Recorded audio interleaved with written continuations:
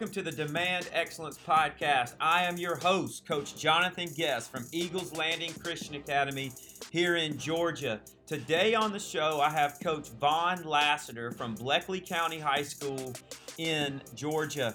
Coach Lassiter was on the show QB1 that was picked up by Netflix, and he was the head football coach of Jake Fromm. So you guys know him. You might just not realize you know him. Many of you guys out there do know him because you've been telling me to have him on the podcast.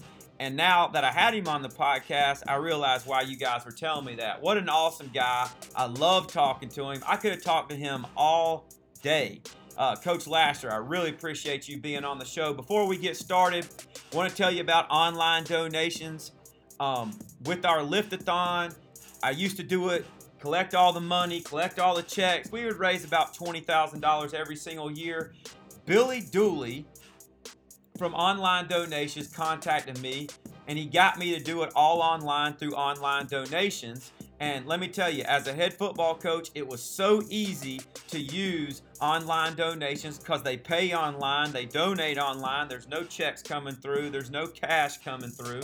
So contact him if you're interested, because this year I raised $45,000, and last year I raised about $35,000. That's about this year's $25,000 more than I normally raised. Last year was $15,000 more than I normally raised. So check him out if you're interested. His email is Billy, B-I-L-L-Y, @onlinedonations.us.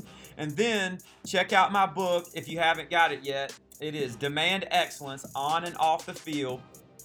It's not teaching you how to be a better football coach. It's about the competitive soul who loves Jesus Christ and wants to serve Jesus Christ, but they struggle with the gods of performance, the gods of winning, the gods of the approval of man. So check it out. It's now on as ebook, and you can find it at elkafaster.com. That's E-L-C-A faster.com.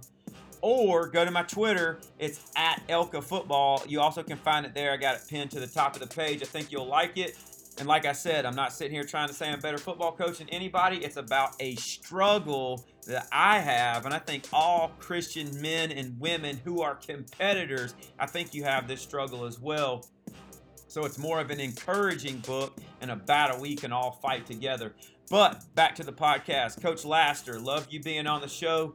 Hope this is a start of a friendship you and I have for a long time. Everybody, I hope you enjoy it.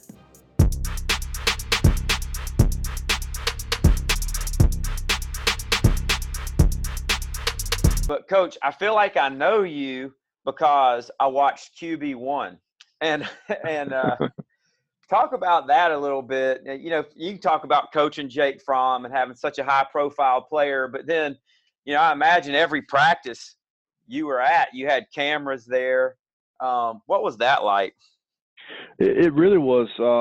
It was a little bit stressful in the beginning because of just thinking about what that would entail, you know, and understanding that you're going to have a little bit more of a distraction in front of you because of the cameras and the people and those types of things. But in the end, looking back and reflecting upon it, it was really unbelievable. I mean, number one, when you know that you're going to be held to a high standard because of what, you know, is going to be portrayed in your program, and everything you do is going to be recorded. I mean, when you walk in your office, you open your arms up, you pull your shirt up, and they strap you with a microphone. The first thing you do when you walk in. Wow. And they had total access, you know. And when you start thinking about that can be scary. And I was really just so fortunate that to have the kind of guys that worked for me and worked with me that were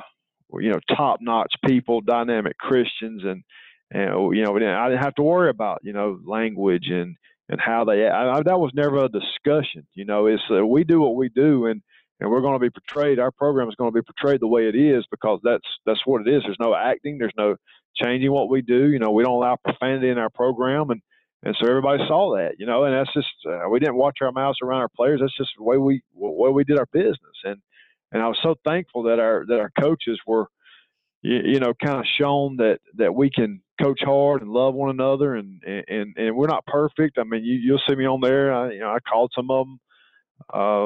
Get on those offensive linemen pretty good, and I call them names at times, and I got to go back and apologize for that. But you're not going to hear profanity. You're not going to see right.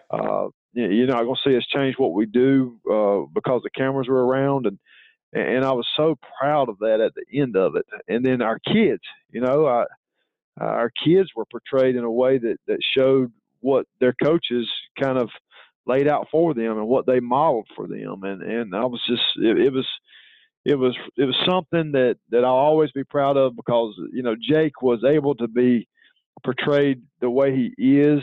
And people could see that. What I got to see every day with him and with our players and with our coaches, the world got to see that. And that was, what I was just so thankful for. Now, the flip side of that is, I mean, you're in a meeting and you got a microphone boom comes in so they can record everything, and they're videoing everything. And so you're around people that are not necessarily people and right. And the great thing about that was we really got to love on those guys. I mean, Brett and I, he'll text me every once in a while, and the guys that were running that crew, and they were just people that kind of came like part of our family. I mean, they weren't just with us at school. Sometimes they would be at home, and there was a lot of stuff videoed that wasn't on there. And it was an awesome experience, and one that I wouldn't.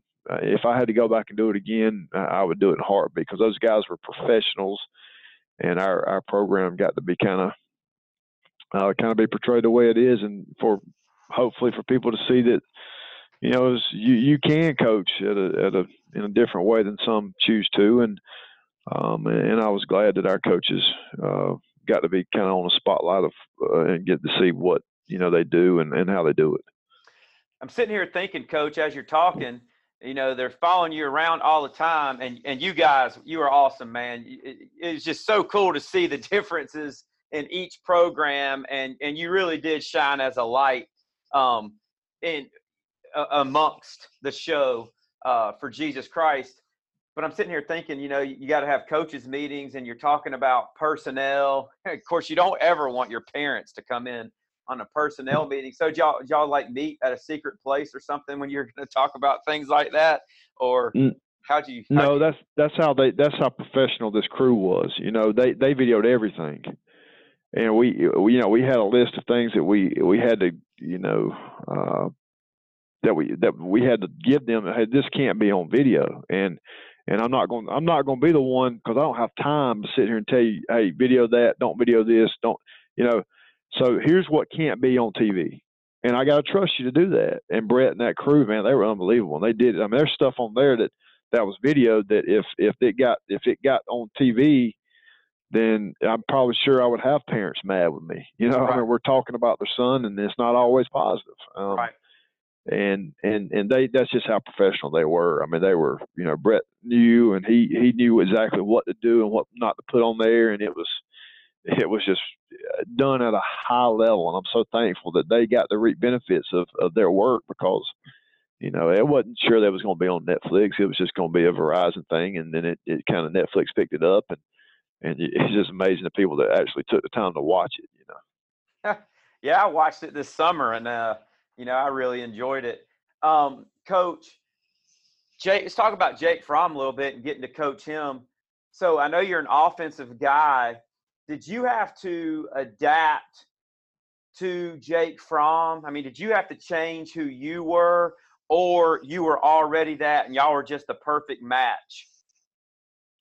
Well, it was, it was I was real fortunate when I got, that was my first head coaching job, and yeah, I'd been an offensive guy, but actually when I got the HOCO job, I was a current defensive coordinator. It was the first time I'd ever coached defense. The first time I'd ever been a defensive coordinator. I've been an offensive coordinator my whole life, and I needed a job, and one of my best friends was the head coach at West Lawrence, and Dynamic Christian.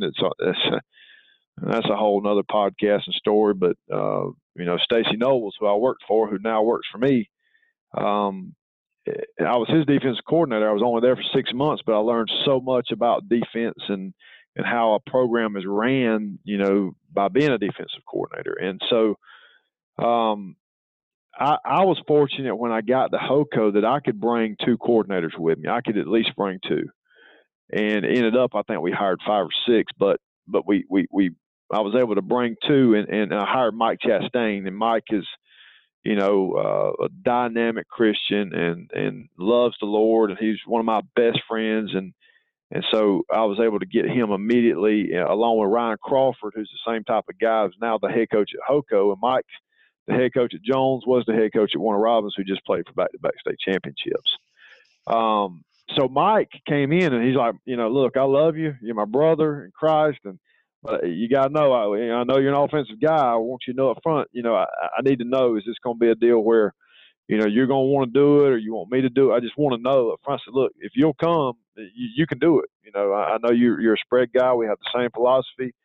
We love to be 50-50, not just try to, run, just run it all the time. We're going to develop quarterbacks in a way that we've always done it that's been similar.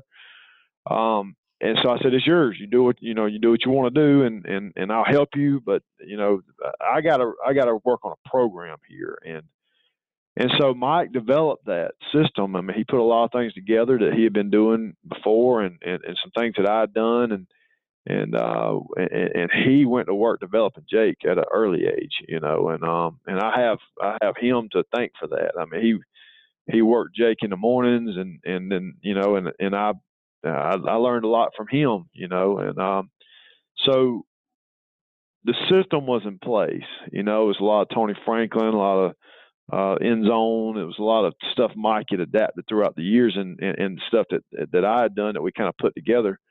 But he started developing that, and we knew from the very minute we met Jake, and that what Mike had in mind was going to be really good for him. And we had a quarterback that was there that was good at throwing the ball too. And so we really didn't have to adapt in the beginning because we knew what our philosophy was going to be, and we knew we were going to play fast, and we knew we were going to get a lot of snaps, and we knew we were going to throw it around. And it just a blessing from God that Jake was there and he could do it, and obviously was very, very good at it. Right. Coach, talk about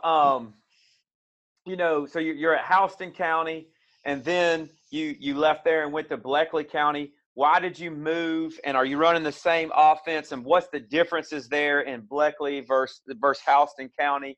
I was in the Air Force down at Warner Robins when I went to the Citadel, went to the Air Force, so I know that area because I lived down at Warner Robins, and the 3 schools, right? It was 3 back then.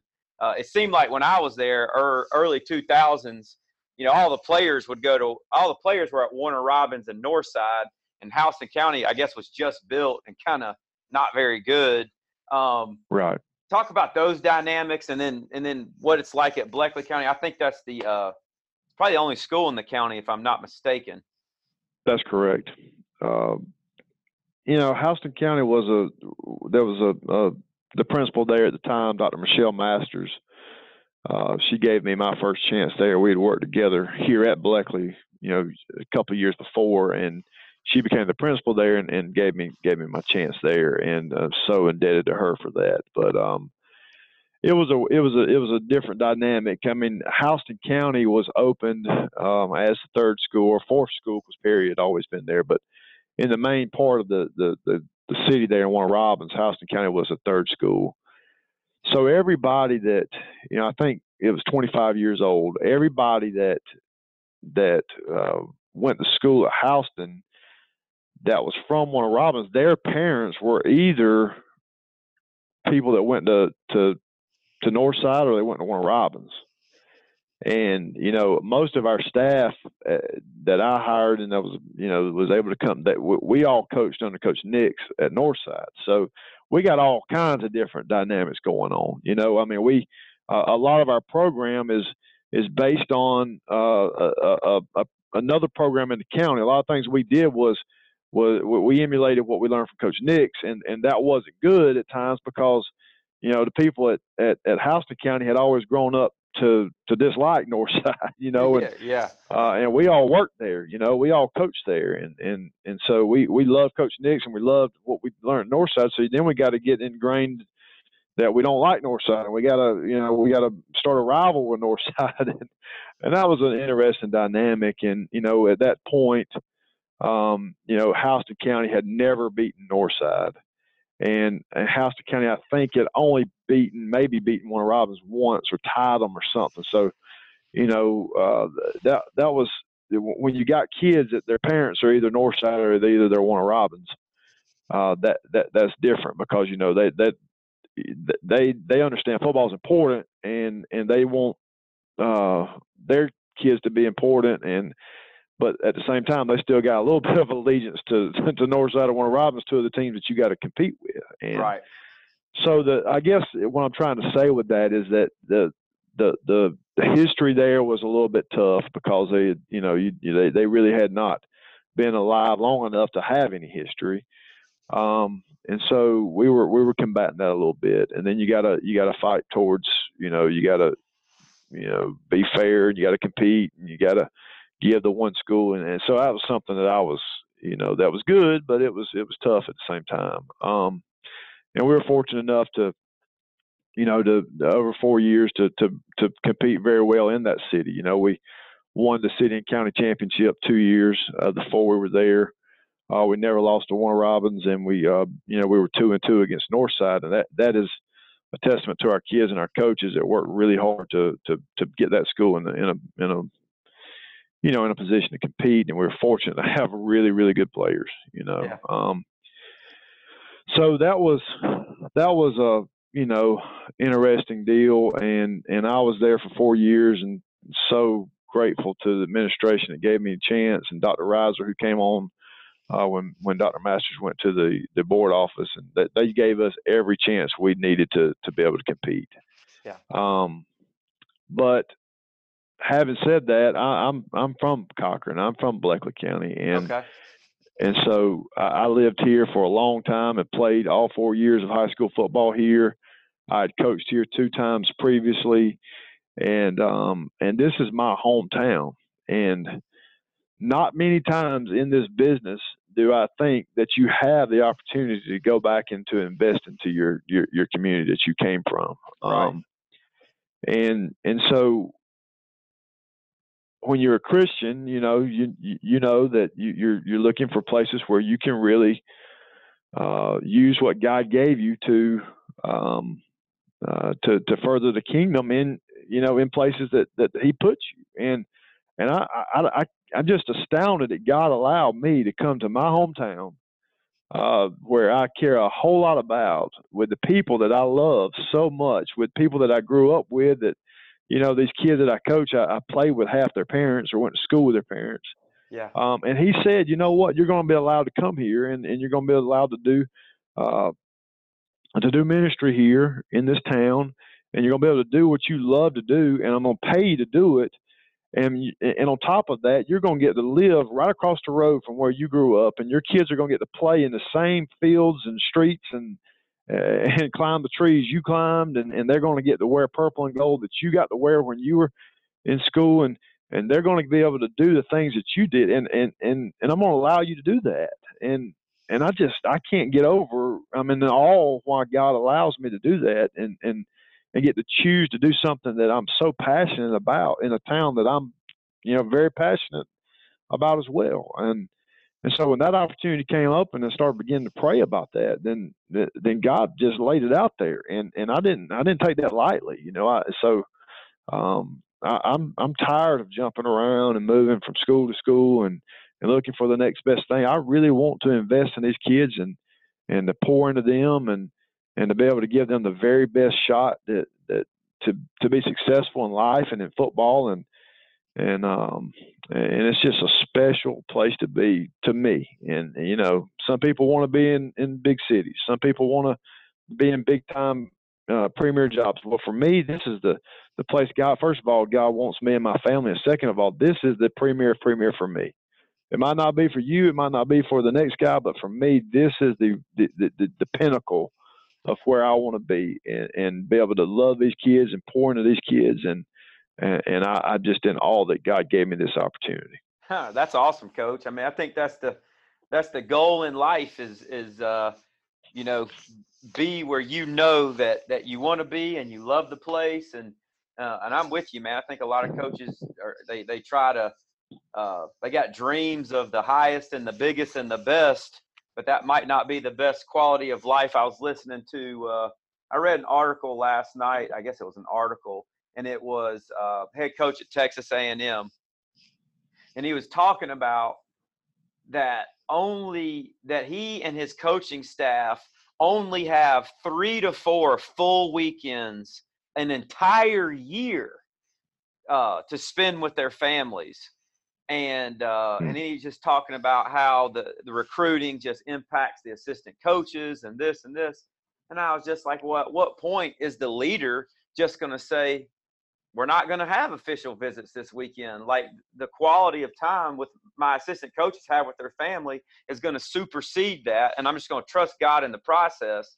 But I was just like, I don't care if you're making $500,000 as an assistant coach.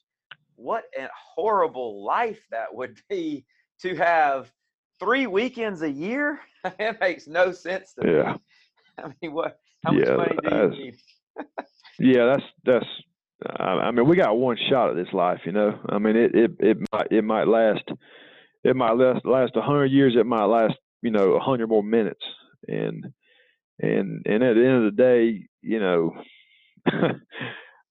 we can say what we want to say. We're very fortunate to get paid what we, I wake up in the morning and I drive by some people that are doing jobs, and I'm thinking, if I got a bad day at work, I think about those folks, that are shoveling coal or, shoveling dirt on the side of the road. And I'm thinking about, God allows me to get paid to do this.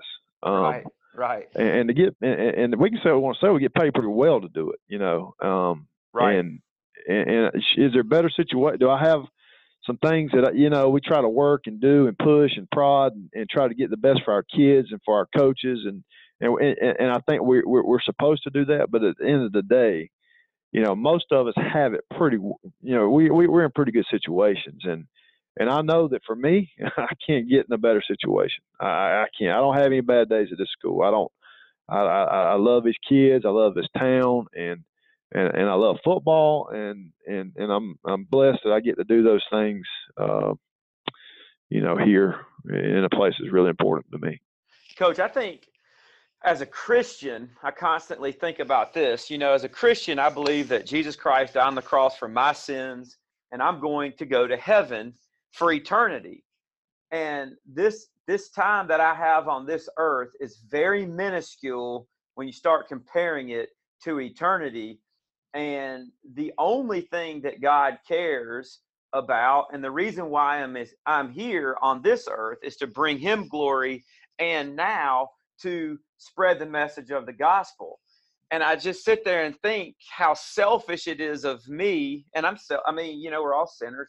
We get our selfish moments, but how selfish it is of me to sit around and think about what more I can get, what more I can have, when God has called me to preach the gospel here on this earth, and heaven awaits us. And that always, for me, that prevents me from chasing worldly things, because I know everything that my flesh could desire is going to be fulfilled in heaven in the presence of God and Jesus Christ. And it just gives me a good perspective. I know that's kind of probably how you think as well. That's right. And first of all, I'll say amen to that. I mean, I'm just so thankful that for our Savior, and why and why He chose to die for me is beyond. I can't comprehend that. I mean, I can't understand that, but I'm so thankful for it. But I read a book several years ago when I got saved, and it didn't make a lot of sense then, but it makes a lot of sense now. And to be honest with you, I think the guy's name that wrote it was Mark Cahill, but it's called, One Thing You Can't Do in Heaven. And I start thinking about that, like what is it we can do in heaven? I mean, we're going to be coaching and winning every game. I mean, you start thinking about those thoughts. I mean, what am I going to be doing? Am I going to be catching big fish and killing big? I mean, what is it that we do in heaven? And so I understand that we're going to be in God's glory. We're going to be worshiping the Creator. We're going to be not caught up with what what we want to. It's just going to be about Him, and just that's amazing to think about. And it's hard to wrap that around our minds around that. But one thing you can't do in heaven, and I start what why is there something we can't do in heaven? We can do whatever. One thing you can't do in heaven is tell lost people about Jesus. Right. And because there's not going to be anybody there that doesn't that hasn't accepted Christ. And I took that as, gosh, man, every day we have to make sure that we understand it. We have to be have a mindful and sense of urgency to deliver the gospel.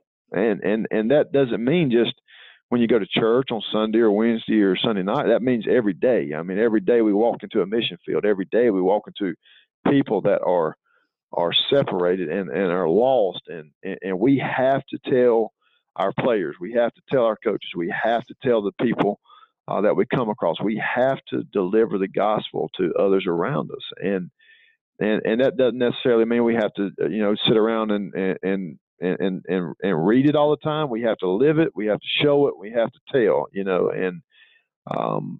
and we as coaches are really going to have to understand the platform we've been given, and the resources we have. Pastors would kill to be in the situation we're in, and we have to understand the urgency that's given us. And we have to make sure we don't waste time with that, with the time we've been given with these kids. 4 years, if we get that many, some of them are only going to be 1 year. We've got to make sure we make the best of those kids that God's entrusted us with, and make sure we're doing our part in making sure they understand the gospel. They've been given the gospel, and they have every opportunity to make a decision for Christ. Coach, talk about if you don't mind, your salvation experience, because it sounded like maybe it was a few years ago or while you were a coach. Can you talk about that with us? Yeah, I can. I'll be glad to. I was, I grew up not necessarily in church. My mom took me to church, but it wasn't a priority. My dad died when I was 5, and so she did the best she could. But church was in and out. So, I went to the church camp when I was 12, and I got had that experience. Try to go through the motions, raise your hand, walk down, get baptized, and just there's no life change. Right.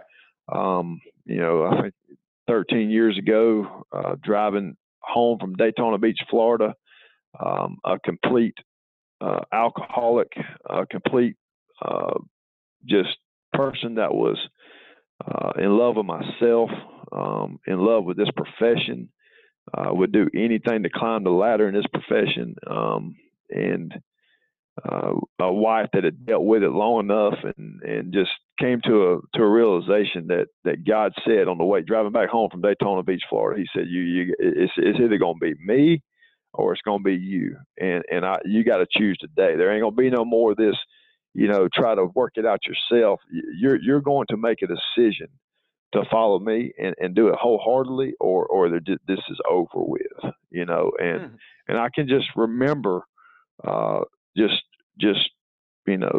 thinking and hearing God tell me, you have got to decide and you're trying to be lukewarm, and I'm about to be ready to spit you out, Yeah. and I can just remember submitting, and then having some people disciple me, and seeing Christian coaches like Coach Nix, who had really poured into me earlier in my career, see that we can do this at a high level and still be successful. People like Milan Turner, people like Chad Simmons, those people that really poured in as Christian coaches, and that journey began. It was like, God said, You're not going to drink alcohol anymore. That's not going to be a problem for you, and it wasn't. It hasn't been. You're not going to talk. You're not going to use profanity around kids or in your vocabulary period, and that's not going to be a problem for you anymore. And it wasn't. And then really diving into learning the Bible, and really diving into having a quiet time, and really diving into learning what it means to be a Christian and a follower of Christ that is also a football coach, and this is your ministry, and that's where that process began, and it was like, to be honest with you, it was really easier because I didn't grow up, learning things that were, that were not right. I was not a Christian. I didn't, I might have, got baptized or whatever, but I didn't, I learned from that day on, and so what I learned about the Bible, I learned from then on. What I learned about, preaching the gospel, I learned from then on. And so I've really had to fast forward and learn a lot of things, but God did that for me. He showed me that, and He put men in my life to really pour into me, and pastors and people and assistant coaches that really have, held me accountable, poured into me, and showed me that, that this is the type of man you're supposed to be.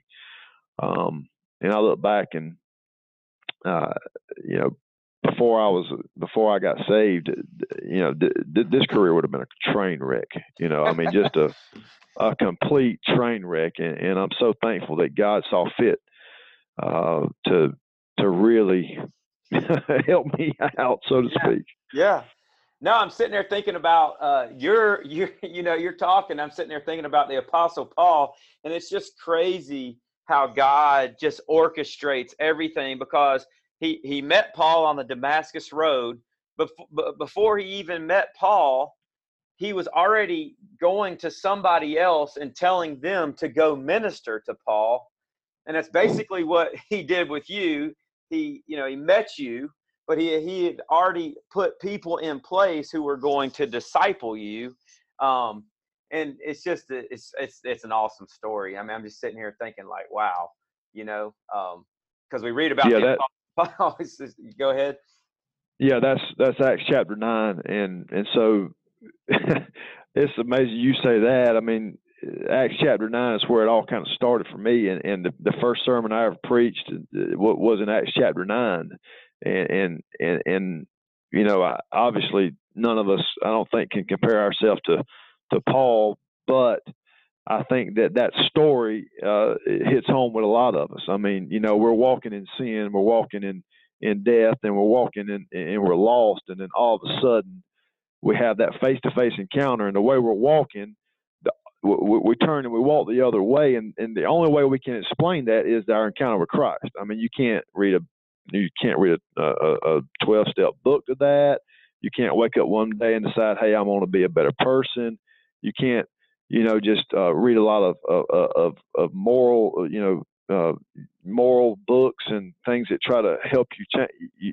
The only way you can explain the way you were living as a person, as a husband, as a dad, as a coach, as a whatever, and the way you live now as a follower of Christ, the only way you can explain that is Christ.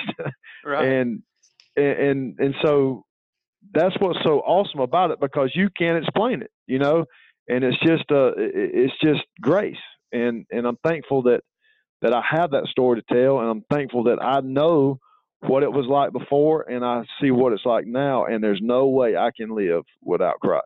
And I'm glad we have, that story in Acts to show us what Saul, which became Paul, was like, and maybe we should all change our names and be something different after that encounter with Christ. Yeah, no doubt. Coach, talk about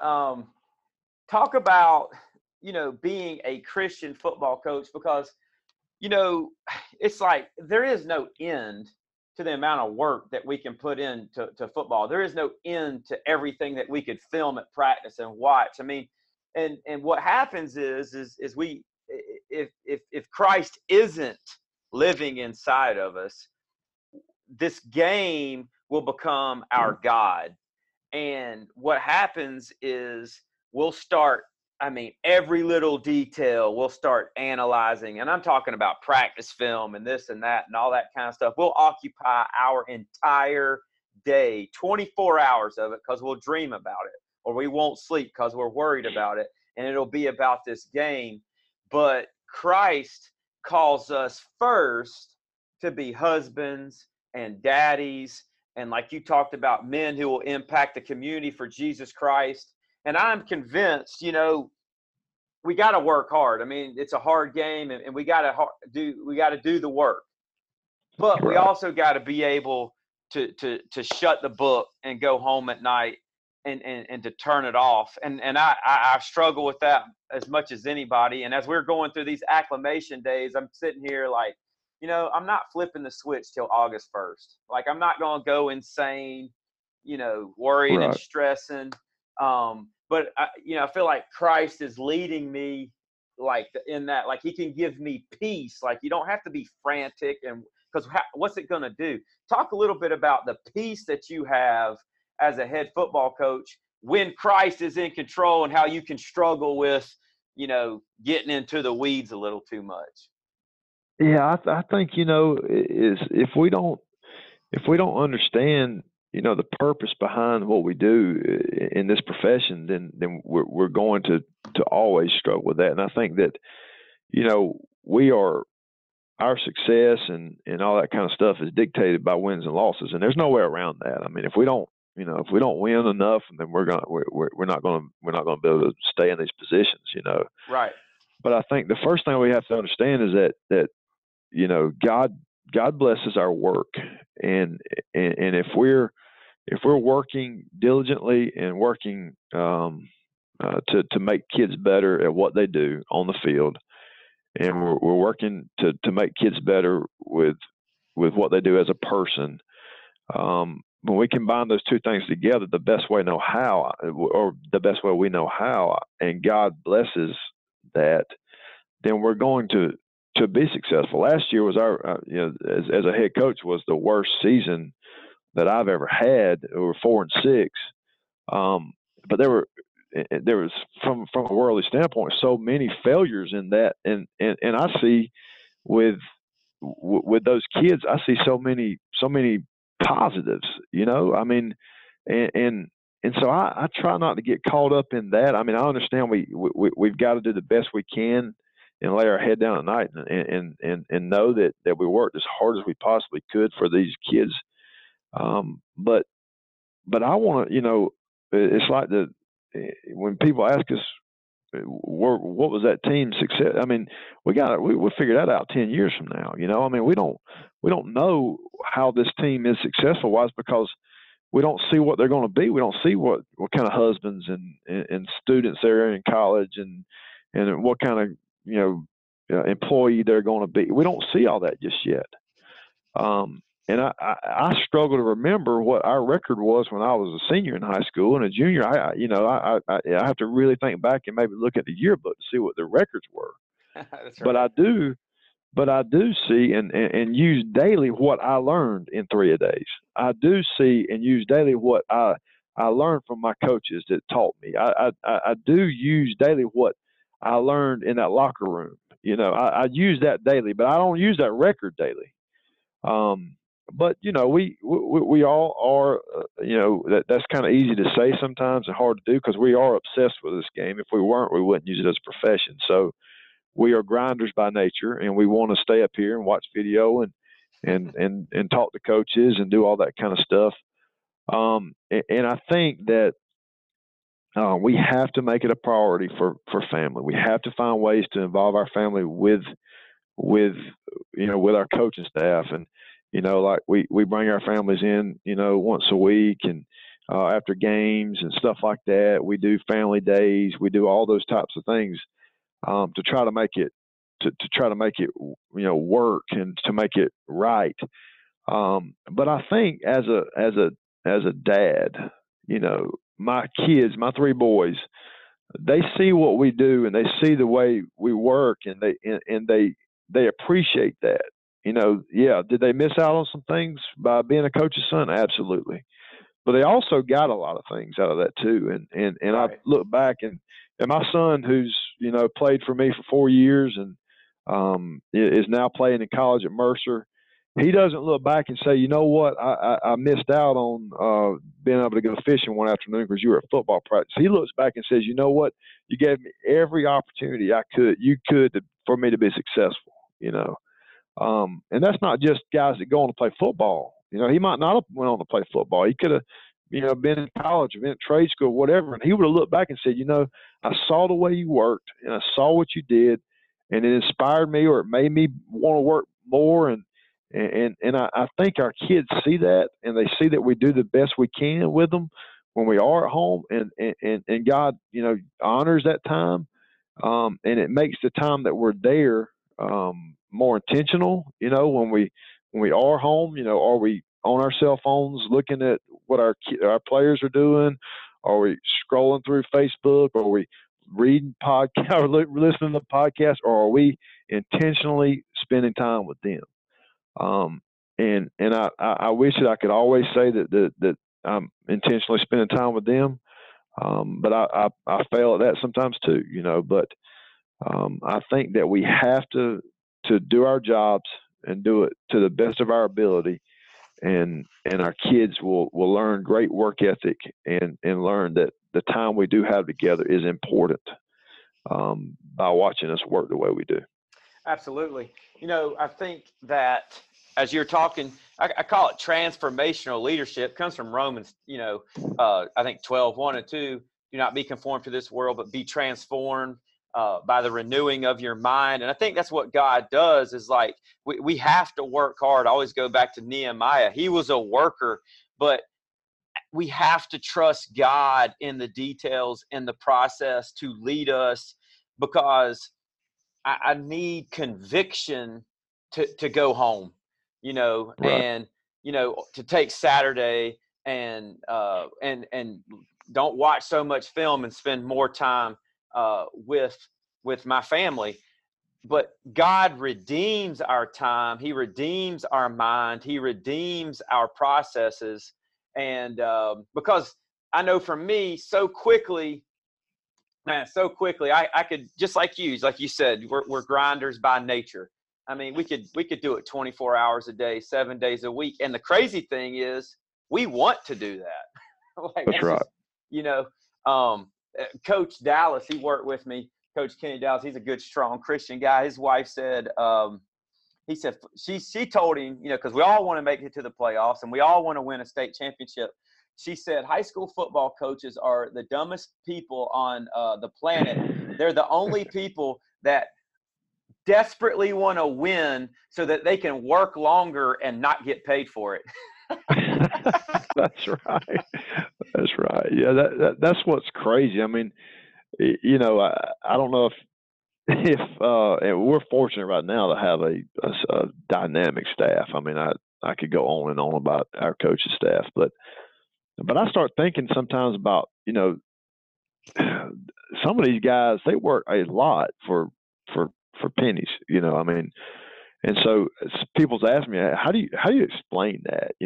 Because, how do you explain that? And the best way I can is it's a blessing to curse. I mean, it is something that I take a lot of pride in, to be in this profession. It's something that I enjoy doing. I never feel like I get here at 6 o'clock in the morning and leave during the season at 9 or 10 o'clock at night. I never feel like I'm at work. I never feel like I'm having a long day. I really very seldom have a tough day. I never feel miserable in this job. But at the same time, I tell people, I tell my son, hey, do anything you can but that. Go be an engineer. Don't be a coach unless you cannot live without it. And right now in my life, I cannot live without it. And that's hard to explain because it's just something that I think God just kind of he gave us, and he said, this is your profession, but it's also your ministry. It's also something that you're going to pour every ounce of your being into. And for the ones of us that are Christians, this is your mission field. And And I'm thankful that I get to do that all in one. You know, I don't have to fly. And I love international missions, but I don't have to fly across the world to go to missions. You know, I don't have to go. I'm in a mission field every single day, and people that take this profession as a mission understand exactly what we're talking about. I mean, you know, I got you know, all types of stories and all types of things that God allows me to do, and do it at a one-stop shop. I don't have to go out and look. I don't have to go out and look for mission opportunities. They come in my door every day, you know, and I'm thankful for that. That's not a burden, you know. So it's my job, it's my mission field, it's my family, it's everything that I could ever want, all wrapped up in one. Absolutely. Well, Coach, last question for you. I could sit here and talk to you all day about this. This is when I told you earlier, like, I don't really care to talk about X's and O's. What we're talking about right now is what I love to talk about. Yeah, me too. But Coach, for the young coach out there who has the aspirations to be, or our coach has the aspirations to be a head football coach, talk about give them one or two or three pieces of advice from experience. Number one is you better take care of people around you.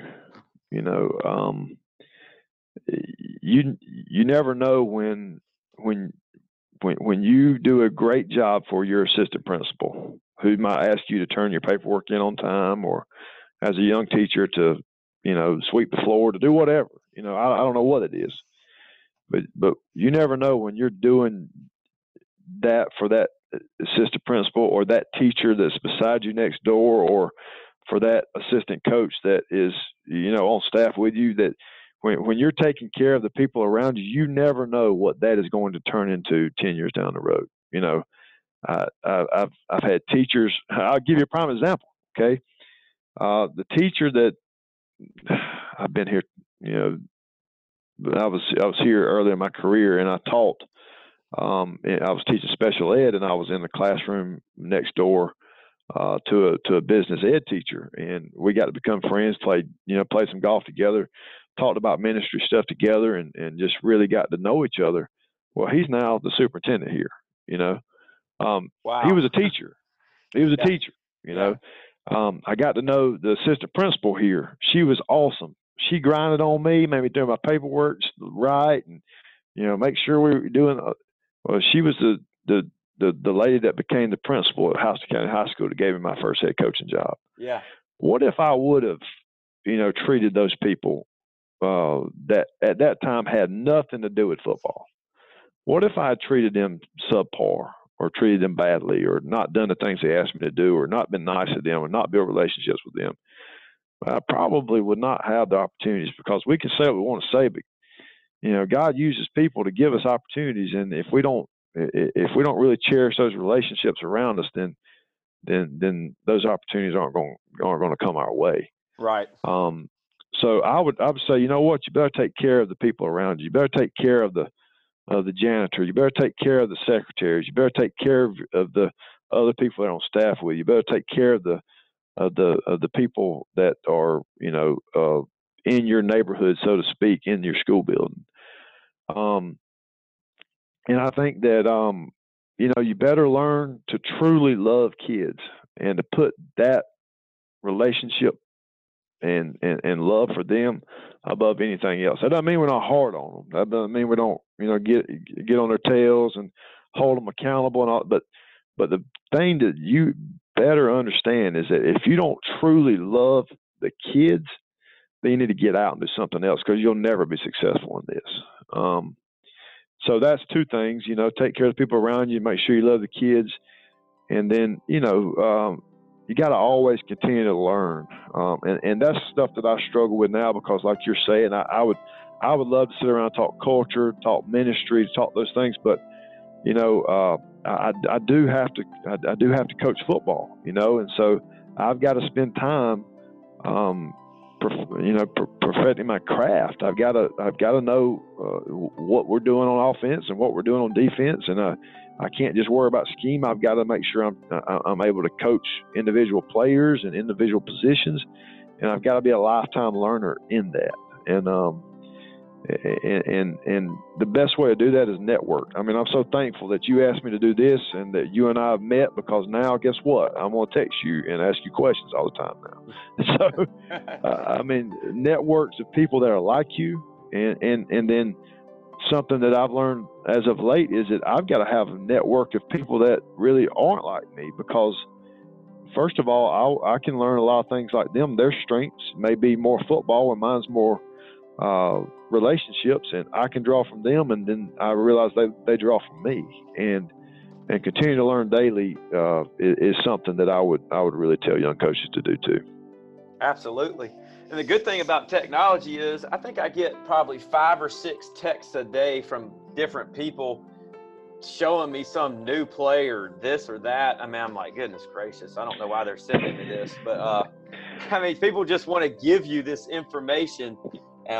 So that's the one good thing about technology. You can just text plays to each other now. That's right. And if you're interested, you can call that guy and be like, oh, tell me more. But but Coach, I really appreciate it, man. This is awesome.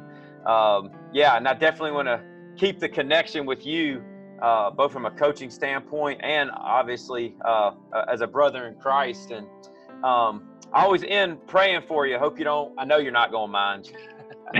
Not one bit. Sure don't. All right, Coach. Lord, we're coming for you today. Just want to praise and thank you for loving us, Lord. Lord, praise and thank you first and foremost for your Son, Jesus Christ, dying on the cross for our sins. Lord, I praise and thank you for Coach Lassiter, Lord, and all that you've done in his life. And Lord, just a testimony his life is to the gospel of Jesus Christ, Lord. And I just pray you would bless his efforts as a football coach, Lord. First and foremost, his relationships that he builds with those boys and their parents and the whole community right there, and his coaching staff. And then, Lord, I pray you bless the work of his hands, and Lord, that his players would be successful on the field and that they would perform to the best of their ability and play at a high level. Lord, and I just I pray that he would continue to influence and impact the culture of football as a head football coach, which I know that he's doing because I've heard so many good things about him from people. Lord, we love you and we praise you in Jesus' name. Amen. I appreciate it, Coach. Yeah, thank you. I sure appreciate you. Yes, sir.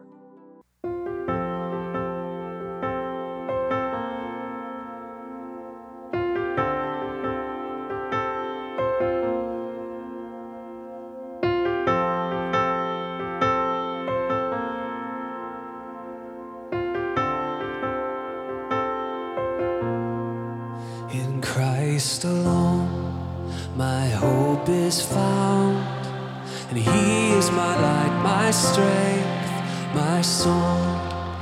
This cornerstone, this solid ground, firm through the fiercest drought and storm.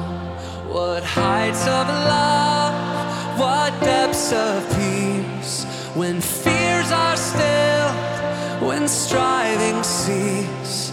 My comforter, my all in all, here in the love of Christ I stand.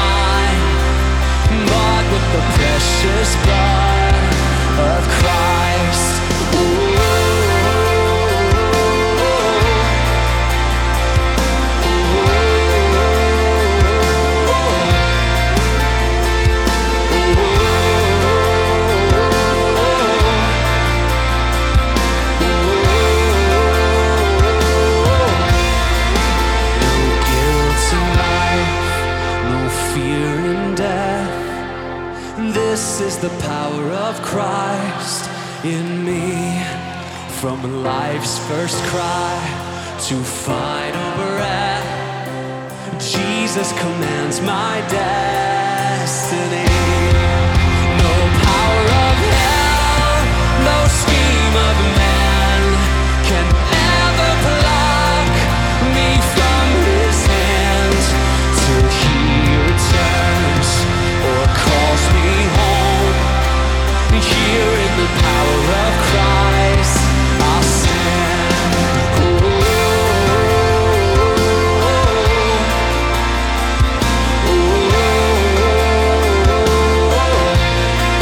In Christ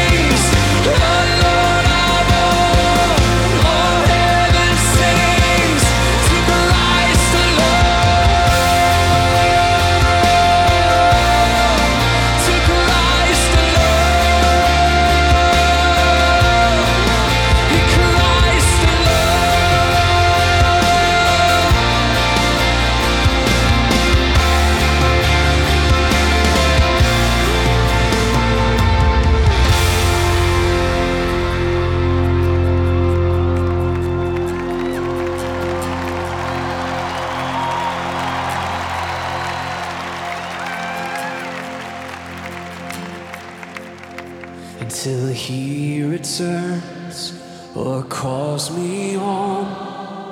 And here in the power of Christ I'll stand. Here in the power of Christ we stand.